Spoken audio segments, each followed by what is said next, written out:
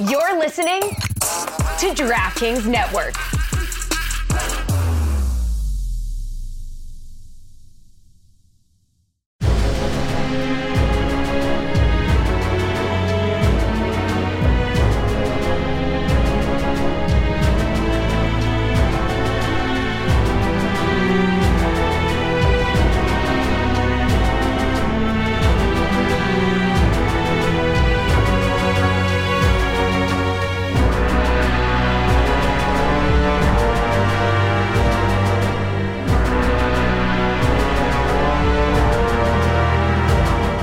Welcome to another episode of Darth Amin's Rule of Two. I am your Sith Lord, Darth Amin. I'm joined as always by my apprentice, Darth Cornpuzzle, aka Anthony Mays. We're reviewing Season 2 of The Bad Batch and Season 3 of The Mandalorian. Only 2 episodes left in Bad Batch. This week was episode 14, titled Tipping Point, Mays.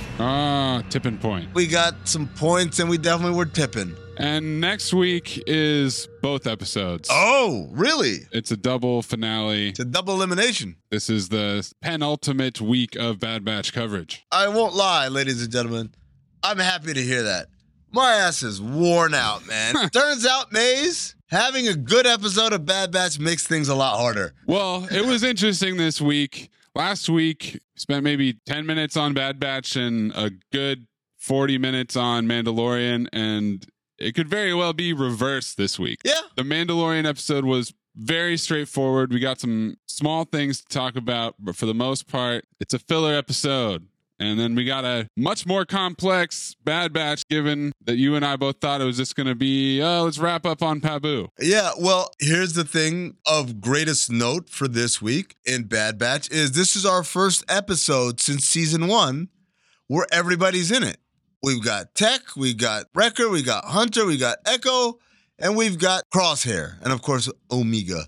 And truth be told, Maze, I might be nitpicking, but I would rather we had these spliced episodes, even if they don't converge at any point, rather than an entire episode on this, an entire episode on that. Because what ends up happening with the solo episodes is we get stuck with episodes that just suck, as opposed to parts of an episode where you're like, okay, it's going a little slow. So I think about last week as a great example, them discovering Pabu, and I get it. It was important for them to establish the things they established last week so that this week we have a better understanding of how they are receiving this news and what kind of mind state they're in.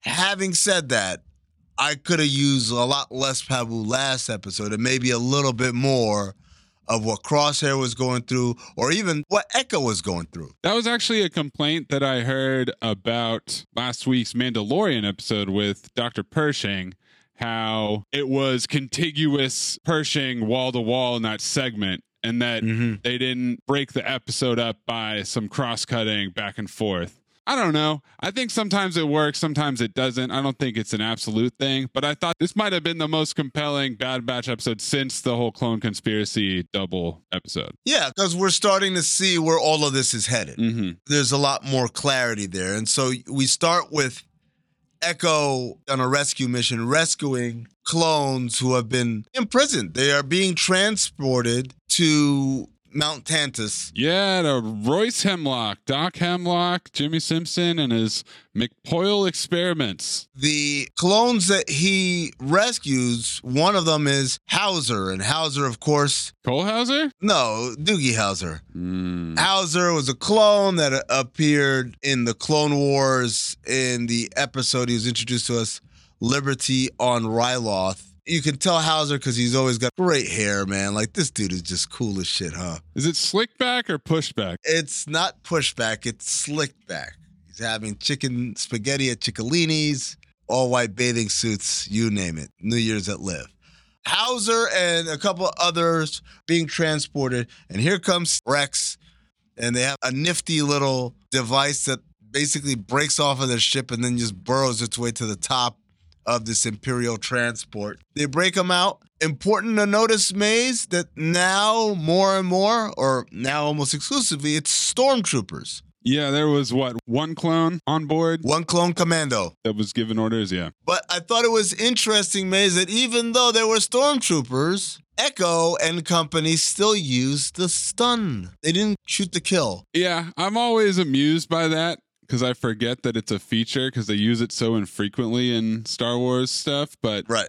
it's equally effective. Why do they distinguish? Just because they're supposed to be the heroes here in this situation? Why stun in this situation or why stun period? Both. Stunning period is because most of the time or through the life of this show, they've been fighting against other clones. Clones who are following orders. Mm-hmm. And so I've always taken it that they're using stun because they realize these are my brothers and they don't really feel that way. This is just the chip making them do things they don't want to do. With the Stormtroopers, I'm kind of like, light their ass up, man. They're not going to have a change of heart anytime soon.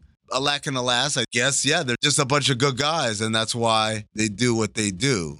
They stun all these Stormtroopers or whatever, and they get to the ISB officer who is in charge of this mission, and they demand to know, where are you taking these guys?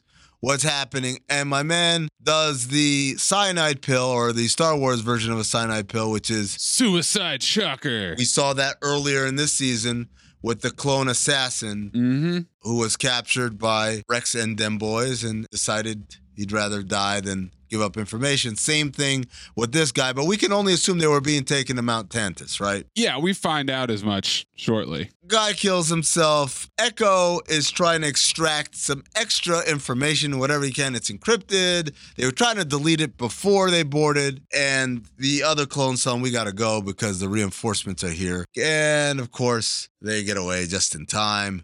We fast forward to Tantus to move on to the next member of the Bad Batch, and we see that after shooting his commanding officer, Crosshair was brought to Mount Tantus, held prisoner. He looks kind of beat down, and Dr. Hemlock wants to know where the Bad Batch is because that's where Omega is. Crosshair ain't talking, so Dr. Hemlock decides to give him some motivation, in the words of Darth Vader. Torture droid with a big old needle. Yes, it's a torture droid from the beginning of the Star Wars saga. From Princess Leia's chamber. It makes sense. It's chronologically accurate. If you think of Andor, when they were torturing Bix, if you think of Princess Leia, New Hope, it should be a torture droid. I kind of wanted the Mind Flayer. I was looking for a Mind Flayer, but then I was like, maybe that's a little too advanced. There seems to be multiple branches of torture technology in the Star Wars galaxy, and they don't really seem to know about each other.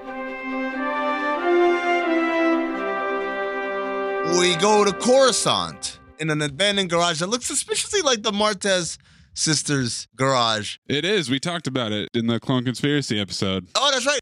Hauser tells Senator Chuchi and Rex and Echo, we got arrested for being clones on a Saturday night. And the Empire is rounding up clones for whatever reason they want, taking them away, and no one knows where they're being taken because they never come back. Echo says he's got the plans, but they're heavily encrypted, and he knows someone who can help him unlock. And Maze, I'm ashamed to say, I searched high and far in my brain. Where in the Star Wars universe? What cameo will we find?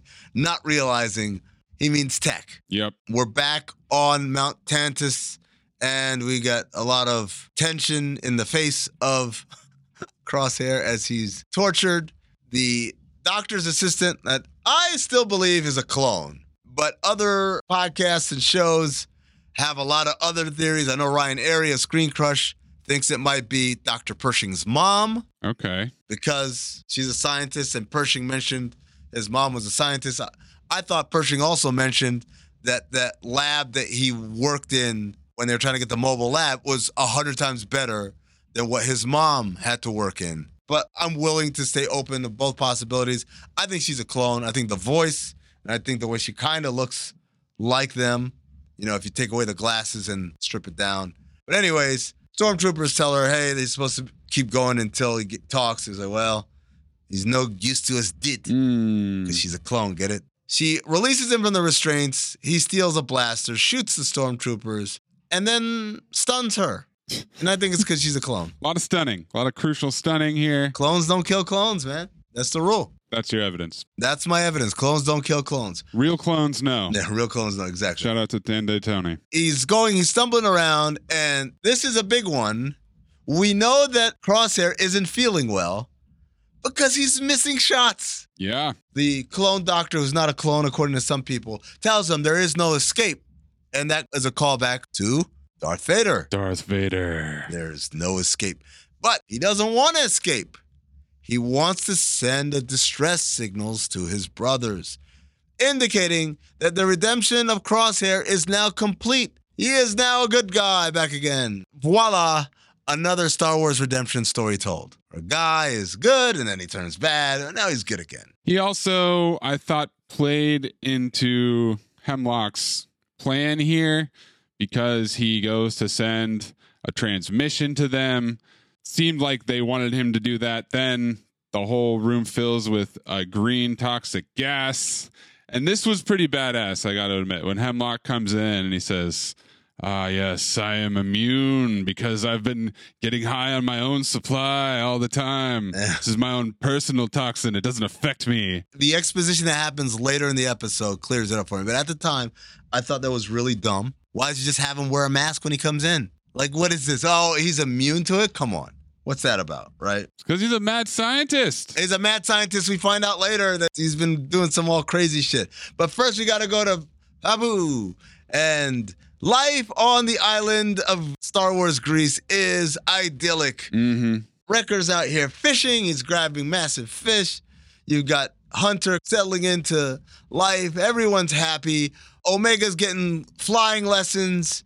And Maze, that makes us, 3 podcasts in a row that we've recorded where someone's getting a driving lesson? Oh, man. It's driving lesson year. That's for sure. Do you think Wrecker is happier here on Space Grease, Pabu, or on Kashyyyk? Oh, no, Space Grease for sure, man. He was really feeling himself on Kashyyyk. All the Wookiees were in his weight class. Yeah, I suppose. He likes to get out. He likes to have fun. Omega gets to do the tech turn, which is not what it's called, but tech kind of likes having a turn called on him. That's when they gun it, they kill the engine, raise the flaps, turn it around, and then blast the engine again. You know who did a tech turn recently, Maze? Bo-Katan.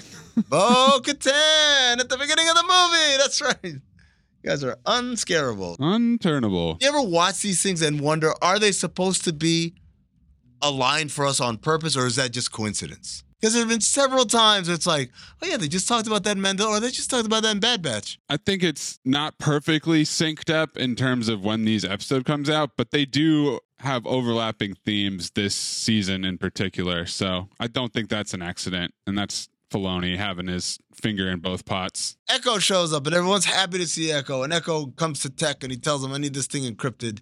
And Tech says some tech shit, or I don't know. Back on Mount Tantus, we got some FaceTime between Tarkin and Hemlock. Tarkin's saying that more and more of these clones are going AWOL or whatever, running amok. He's concerned that the transport was targeted, that they knew, and that they don't want the leak to come out. And so Hemlock says, just give it to me. I'm going to do all types of experiments and stuff. And that presumably means he'll brainwash him like he did the clone assassin. Yes. And repurpose the clones for his benefit. Or cloning experiments. Taking that good genetic material that the clones are made of and trying to unlock further the secrets of the cloning. Maybe reverse engineering from a clone back to what the original DNA stuff is and trying to figure out, basically decode what the Kaminoans mastered because, of course, Nala Se, the Kaminoan scientists that they have held captive, will not tell them. Back on Pabu, and Hunter's asking Echo, why you doing this, man? Why you fighting so hard? Why don't you come out here, man? We chilling out here. We eating space souvlaki, space baklava. We're doing it. And he says, you can't win. He hits him with the Adrian from Rocky. You can't win. Just seen them. You know how strong they are. And Echo basically says, I don't fight because I think I'm going to win. I fight because I'm a real one, you bitch ass. This highlights, of course, Maze, there is a difference between Echo and the Bad Batch. Even though he was a Bad Batcher, he was a quote-unquote reg first. And so he has an affinity for all clones in a way that Hunter and those guys don't. They really don't care because they've always been outcasts. Doesn't matter to us, but it matters to Echo. And then they get interrupted before they can finish their conversation. Oh, well, got this text message from Tech. Gotta go. Tech has all the exposition for us. Hemlock was kicked out of the Republic Science Corps because of unnatural, unauthorized, and unorthodox experiments. Ladies and gentlemen, he's talking about cloning. He dropped out of clone college to launch a startup from his garage where he brainwashes clones and inhales his toxic gas. The island of Dr. Moreau, basically, is what's happening here. The Advanced Science Division, top secret division in the Empire, and they keep looking through the archives, and Tech reveals that Crosshair is a prisoner. He found his clone number on the transfer register, checked the old comm channels, and found a distress message. Now the Bad Batch are wondering, is it a trap? Or is he in trouble? Both. It's both. He's in trouble and it's a trap, but we're headed to Mount Tantus. That's where all roads lead for the big confrontational finale. Now here's the thing. Plan 88, the Seeker, is a tactical code phrase, Maze, signifying that they are being targeted and should hide. They're not going to do that. We have to go get our brother. Omega, annoying little kid. So we're back on Tantus. They're going to torture Crosshair some more. That was Bad Batch. Yeah. So the next episode is called The Summit. Now, I didn't mention that. In the conversation, the FaceTime conversation between Tarkin and Hemlock, he asked him to present some of his stuff at the upcoming summit. And so we're going to get, I guess, a big ISB meeting with all the baddies. We're going to tell us what the plan is here, right? TechCrunch Disrupt Empire Edition. It's going to be great. Move on to Mandalorian. On the secret planet where the covert is, we see Mandalorians training everywhere. This is hilarious. This is Mandalorian Muscle Beach, I thought of American Ninja. Yes. When they go to the bad guy's ninja camp. Exactly. But my question is, does this shit not cost money? Yo, the gas. These dudes are broke. The ammo. Living in a freaking cave. And they're out here just shooting missiles into the water? Yo, just lighting it up. I'm like, there's not even a target. What are they doing? There's not even a target. You guys are just shooting at nothing. This is wasteful. I don't care how cool it looks and how you're flexing. You need this stuff. I don't buy that they just have unlimited ammo. Well, we know they don't have unlimited ammo, unlimited supplies, whatever, because one of the things that happens in this episode is them trying to fly and the goddamn thing running out of gas. Okay. All right. I don't understand why they're on this planet. I don't understand why they're here. They have to hide. Okay. There's a billion freaking planets out there. Hide on a different planet. After the turtle croc attacks in episode 1, and they lost 3 or 4 dudes? It seems to be an unnecessarily dangerous planet. Like, is it really more dangerous for them to live in the regular Republic? Are people hunting Mandalorians anymore? They seem to be really paranoid, which I guess when you have your whole civilization destroyed, that's understandable. Look, I get it. They don't have a home base. That's fine. But there's gotta be somewhere better than this, as we'll get to. If they went and lived on Tatooine right now, would life really suck? No! That's my point. They're hiding from something that I don't think is an actual threat. Actually, it's more of a threat. The Empire, or the remnants of the Empire, are more of a threat to them in the wilderness than they are living on a civilized planet. Or even go back to Navarro, to be honest. Right. Seems like they've got an offer right there. Din could have said, hey, I got some tracts of land. Yeah. I know the High Magistrate. I can get us a deal. We could start a compound. It'd be so easy. So while everybody's working out, Grogu's on the beach and he's playing with rocks. And we all think that he's moving the rocks with his mind because, of course, he's a little Jedi now and he's in tune with the Force. But Maze, film noir. They're just crabs. He picks one of them up. I thought he was going to eat it like an ice cream cone. But nope, not hungry this time. Din comes to get him because he wants him to work out with the other kids. And this is where I called him Helicopter Dad Din. He is the worst soccer dad. He is walking up and down the sidelines, calling out fouls. He took his 8-year-old and rolled him in the U14 team, right? Put him there, like, in the middle of this thing. He's like, my kid plays at a higher level, right? Yep. He's only in the 3rd grade, but he plays, like, at a 7th grade level. And so we get this little asshole kid who says, why doesn't he have a helmet? Yeah, he squares off against Ragnar, the kid from the first episode who was getting his baptism. Oh, there's one and the same. Oh, I didn't put 2 and 2 together there. the newly baptized Ragnar squares up against Grogu, and they're going to do a darts challenge. Put on the darts, and the dart thing is way too big for Grogu. It's hilarious. She has a belt. This was so funny. It was a full forearm sleeve for him, while it goes on most people's wrists. And they do a little paintball action here. This is incredibly silly. So they do it like fencing, where they count off, or Taekwondo, I guess, and he shoots him with the paintball, gets a point. Shoots him with another paintball, gets a point. Grogu does his little flips and shit, which I thought was executed camera-wise really poorly. Yeah. A lot of cuts. It's like a Liam Neeson action scene. And then he shoots all three paintballs at once, which, was that allowed? Because Ragnar could have easily done that. Yes. The judge said in no particular order. So there you go. He wins. Ragnar can't believe it. And then we get a call back because Din told Ragnar, one does not speak unless one knows, and then Paz says that after. This is the way. Paz, or I guess we'll find out in a second, but yeah, Ragnar's dad is Paz. He's Ragnar Vizsla. In the case of Ragnar, the baptized, kidnapped Mandalorian foundling, Paz Vizsla, you are the father! Oh!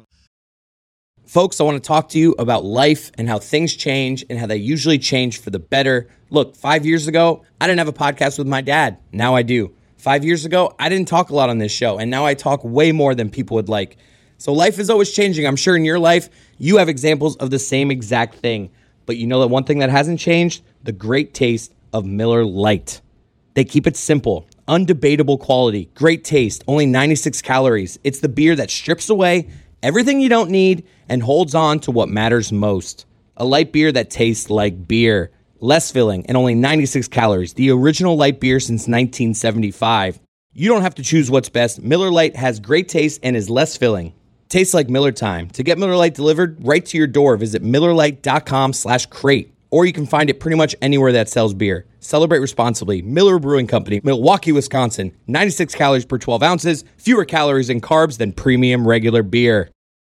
When he does his flip and everything, Bo-Katan looks at Din and says, did you teach him that? He says, not me, haha, because we're doing a wink and a nod. Luke Skywalker did that shit. Bo also sneaks in some Poppy talk. She says, my dad was hard on me too. Big Poppy talk episode. So then, disgraced by losing to a 2-foot-tall puppet, Ragnar wanders over to the water, and a Reptavian flies out of nowhere to pick him up. Walks over to the water that we've established has this massive dinosaur in it. Maybe we stay away from the beach. How about that? Number 2, I believe they call it a raptor. Sure. Reptavian is apparently a Star Wars genus of anything that's a reptile and a bird type creature. For those of you wondering, yes, an episode of Game of Thrones broke out. Way dumber than any episode of Game of Thrones ever. This Reptavian, this raptor, takes off, and Paz Vizsla says, don't shoot it. It'll kill the child. That's what happened last time. It's already happened? Yes. Paz, what? Why are we doing this, Paz? What the hell? How much more dangerous can Navarro be? This seems terrifying. They've lost multiple people to these raptors. They lost people to this turtle croc. Choose a different planet. It's that easy. So they go and they chase it, and like you said, they run out of gas. And that's when, what Paz says that really upset me? What do you say? It always gets away. I'm like, wait. Always? And you did the same thing again? And none of you have a ship? It's so maddening. So Bo-Katan follows it. In her ship. Because she's not a broke boy like these poor assholes living in caves. But she just scouted where it is.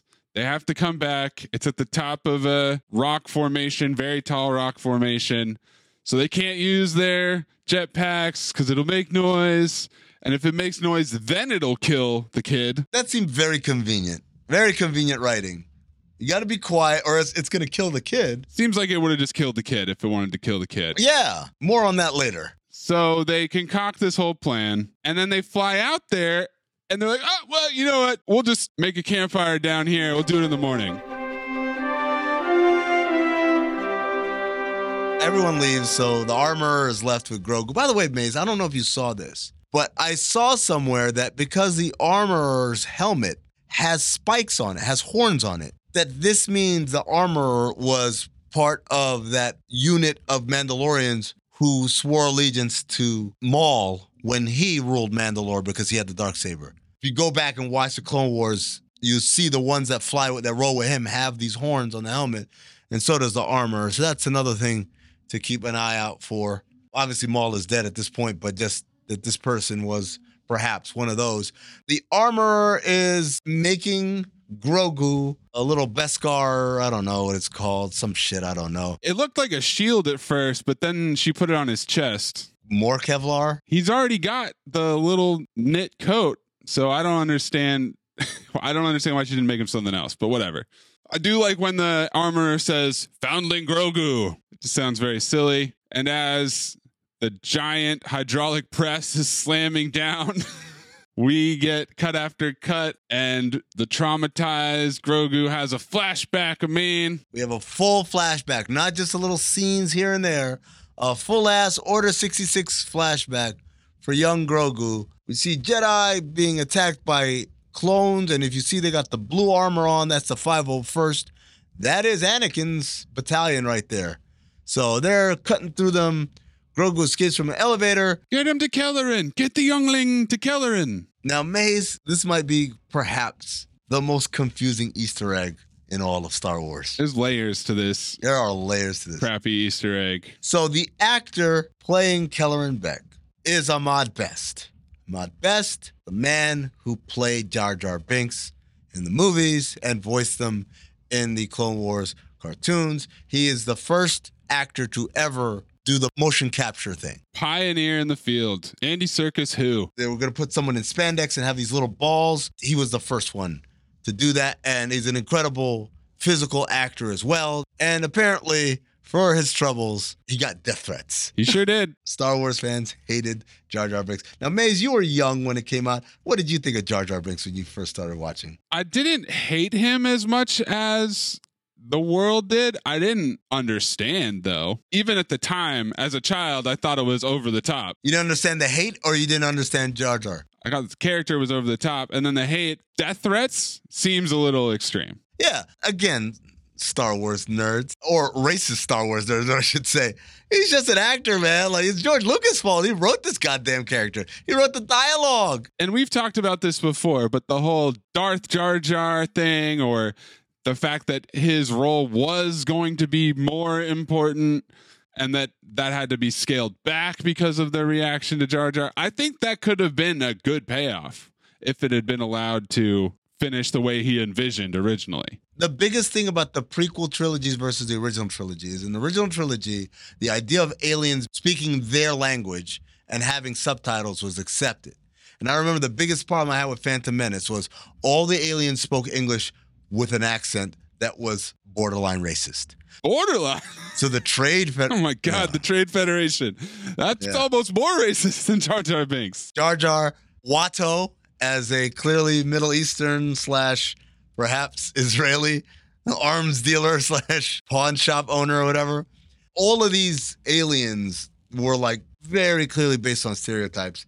And that was an issue. But, okay, Maze. So we explained it. Oh, Ahmad Best. Oh, and because he was a motion capture over there, he can play a different character here. And no one will know. Nobody knows the difference. It's just a nice little Easter egg. That's it, right? Nope. Wrong. You got it wrong. Because Kelleran Beck is the Jedi that Ahmad Best plays on this game show called Star Wars Adventures of the Jedi Temple or some shit. Jedi Temple Challenge. Basically, Legends of the Hidden Temple Star Wars Edition. Yes, which I wanted to try out for. Then I realized it was just for children.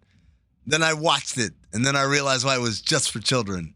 But it's funny watching these kids, these out-of-shape kids, completely fail on these different challenges. Now, I mean, you're obsessed with Star Wars and have been for a very, very long time. Were you aware of the Star Wars Jedi Temple Challenge game show? I was, yes. I watched it with my kids. We all agreed it sucked. This caught me completely off guard. I had not heard of this. I did not know he was doing this. Oh, you didn't know it exists? So then to my grand surprise, I find out that Kelleran Beck is canonized in the strangest way possible. This is now him canonized, right? Before it wasn't. He fights off some more clone troopers and then gets into a speeder and puts Grogu in a sidecar like Indiana Jones on The Last Crusade. Hold on a minute. Are you aware of the final layer of this Easter egg here? There's a third layer. There's yet another layer. Tres leches. Ahmed Best also had a cameo in Attack of the Clones as Ahmed Beck. No, he didn't. Which sounds a lot like his real name, and he's at the Outlander Club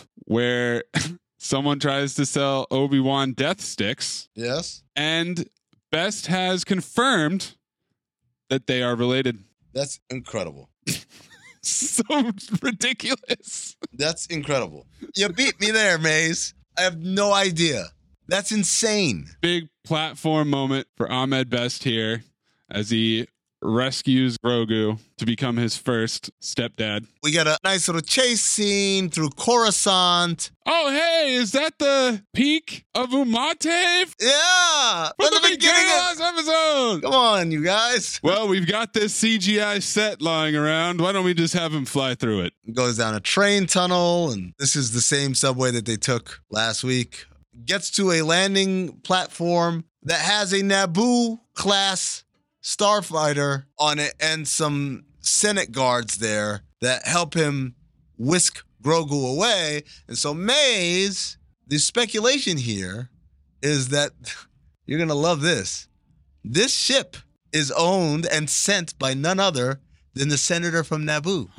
Maze, who were the two senators from Naboo? One of them is Padme. Padme Amidala, of course, but then she gets a more important position. And also her ship is on Mustafar. Mm-hmm. No, this is Senator Jar Jar Binks's goddamn ship, man. Wow, do you think we're going to get... Does Kelleran Beck... Is Kelleran Beck going to meet Jar Jar Binks in this Ahmed Best renaissance? Just grow and grow? I think it needs to happen. I might as well at this point. Flash back to reality, and we're done making this thing for Grogu. She gives it to him and says, you're going to grow into it, sure, whatever. And we're back. The Mandalorians, they set up the base camp. They're having a little cookout, and Bo-Katan has to ask Din, how do you eat? I did enjoy this. We needed this little bit of exposition that they can take off their helmets to eat, just not when anybody else is around. So they all have to walk away to different places to go eat, which is just insane. She gets up to do that. Paz Vizsla says, no, you're the leader of the war party, so out of respect, you get to stay by the fire. Congrats. Shout out to all the Mandalorians eating like Steven Glansberg and Superbad by themselves. Sun's up. Time to go Mission Impossible 2 and climb up this sheer rock face. How is Paz Vizsla doing this with all of his armor and gear?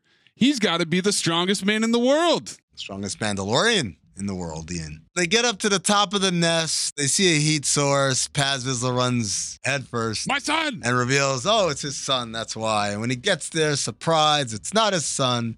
It is the baby hatchlings of this dinosaur raptor pterodactyl thing, dragon. And then the mama bird shows up, and now we got a full-on fight. And it spits Ragnar out. Oh, come on, guys. It was keeping him alive. Why? In its stomach this whole time? So I wondered this, Maze. At first I was like, is it the Beskar? Maybe the Beskar kept it, but nope. Because the rest of his outfit is just regular pants. Yeah, he's a foundling. He doesn't have all his gear yet. All he has is the helmet. I know that the raptor is trying to mash up the food so he can baby bird it to its... It was overnight? Children, but no. The kid's not dead until we attack it. That's when it'll kill it, even though it had it in its stomach. It's trying to baby bird it since yesterday. Yesterday afternoon this happened. We got to the mountain. They took the night off. We spent the night. Telling ghost stories about the pizza delivery guy. Right, from the beginning of the movie.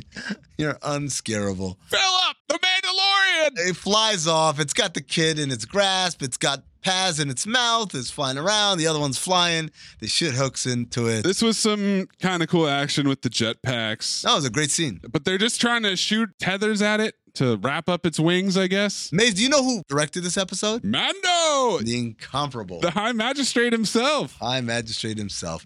We get this aerial combat. Eventually, they save everybody. It falls down, and the dinosaur that lives in the water ends up eating it, thus reinforcing what Maze and I have been saying all episode long. Why do you live here? Also, it's another callback to the Phantom Menace. As Qui-Gon says, there's always a bigger fish, or in this case, a bigger reptile. So we go back and all's well. We save the kid. Also, we found 3 newfoundlings and they bring these things here. And I'm like, no, why would you do that? I don't get this. I guess it'll be cool if it works out, but it seems like a risky plan. Like they want to train them or what is it? Yeah, I think they want to train them, but that doesn't make any sense. When they called them foundlings, I just imagined these raptors in one giant ass Beskar helmet.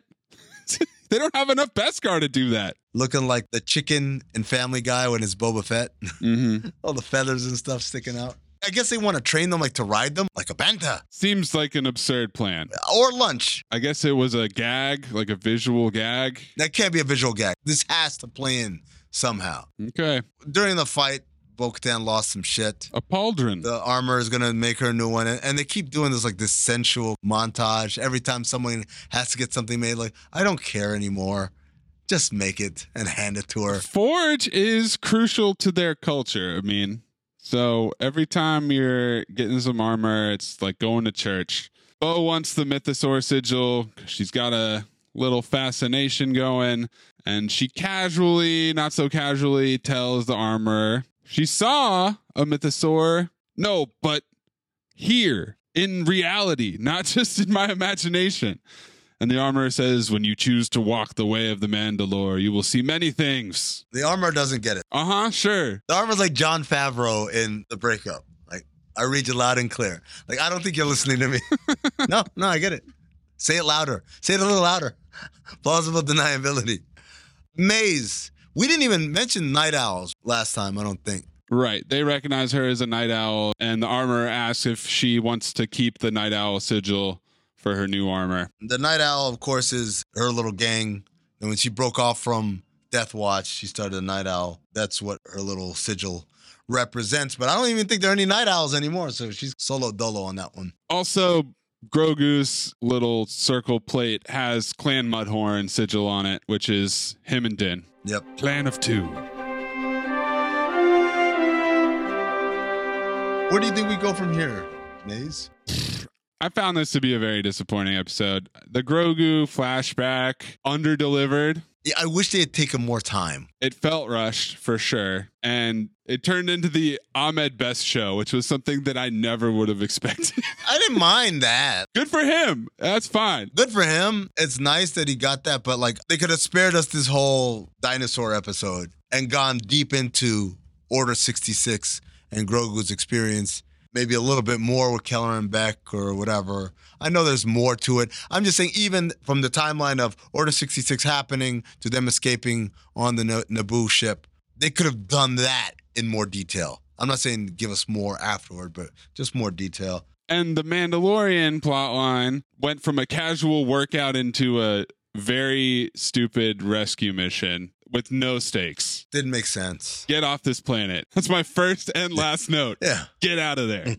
Going forward from here, I leave with the same desire that I had last week. Can we get some Mandalorians talking to each other about the Darksaber and a real conversation about the Mythosaur, not one that's misunderstood? And can we talk about going back to Mandalore, and can we move that forward? Because literally nothing happened on that front. Are you surprised they didn't go back to Mandalore immediately? He said, it's fine. What are they waiting for? Perfectly fine. No, let's stay on this planet with all these killer reptiles that attack once a day. Natural disasters waiting to happen. All right, well, next week, as we said earlier, 2 episodes of The Bad Batch to end Season 2 and an episode of The Mandalorian. I'm very excited to see where Bad Batch ends.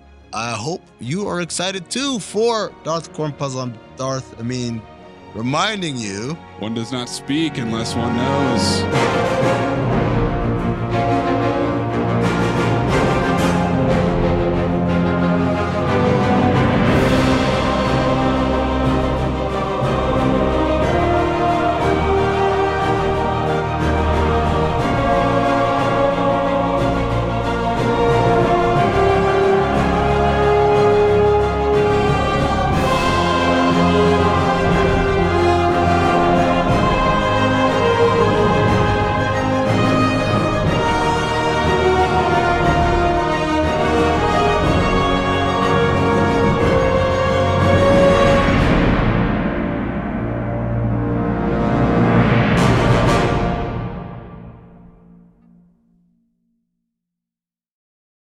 Folks, I want to talk to you about life and how things change and how they usually change for the better. Look, 5 years ago, I didn't have a podcast with my dad. Now I do. 5 years ago, I didn't talk a lot on this show, and now I talk way more than people would like. So life is always changing. I'm sure in your life, you have examples of the same exact thing. But you know that one thing that hasn't changed? The great taste of Miller Lite. They keep it simple, undebatable quality, great taste, only 96 calories. It's the beer that strips away everything you don't need and holds on to what matters most. A light beer that tastes like beer. Less filling and only 96 calories. The original light beer since 1975. You don't have to choose what's best. Miller Lite has great taste and is less filling.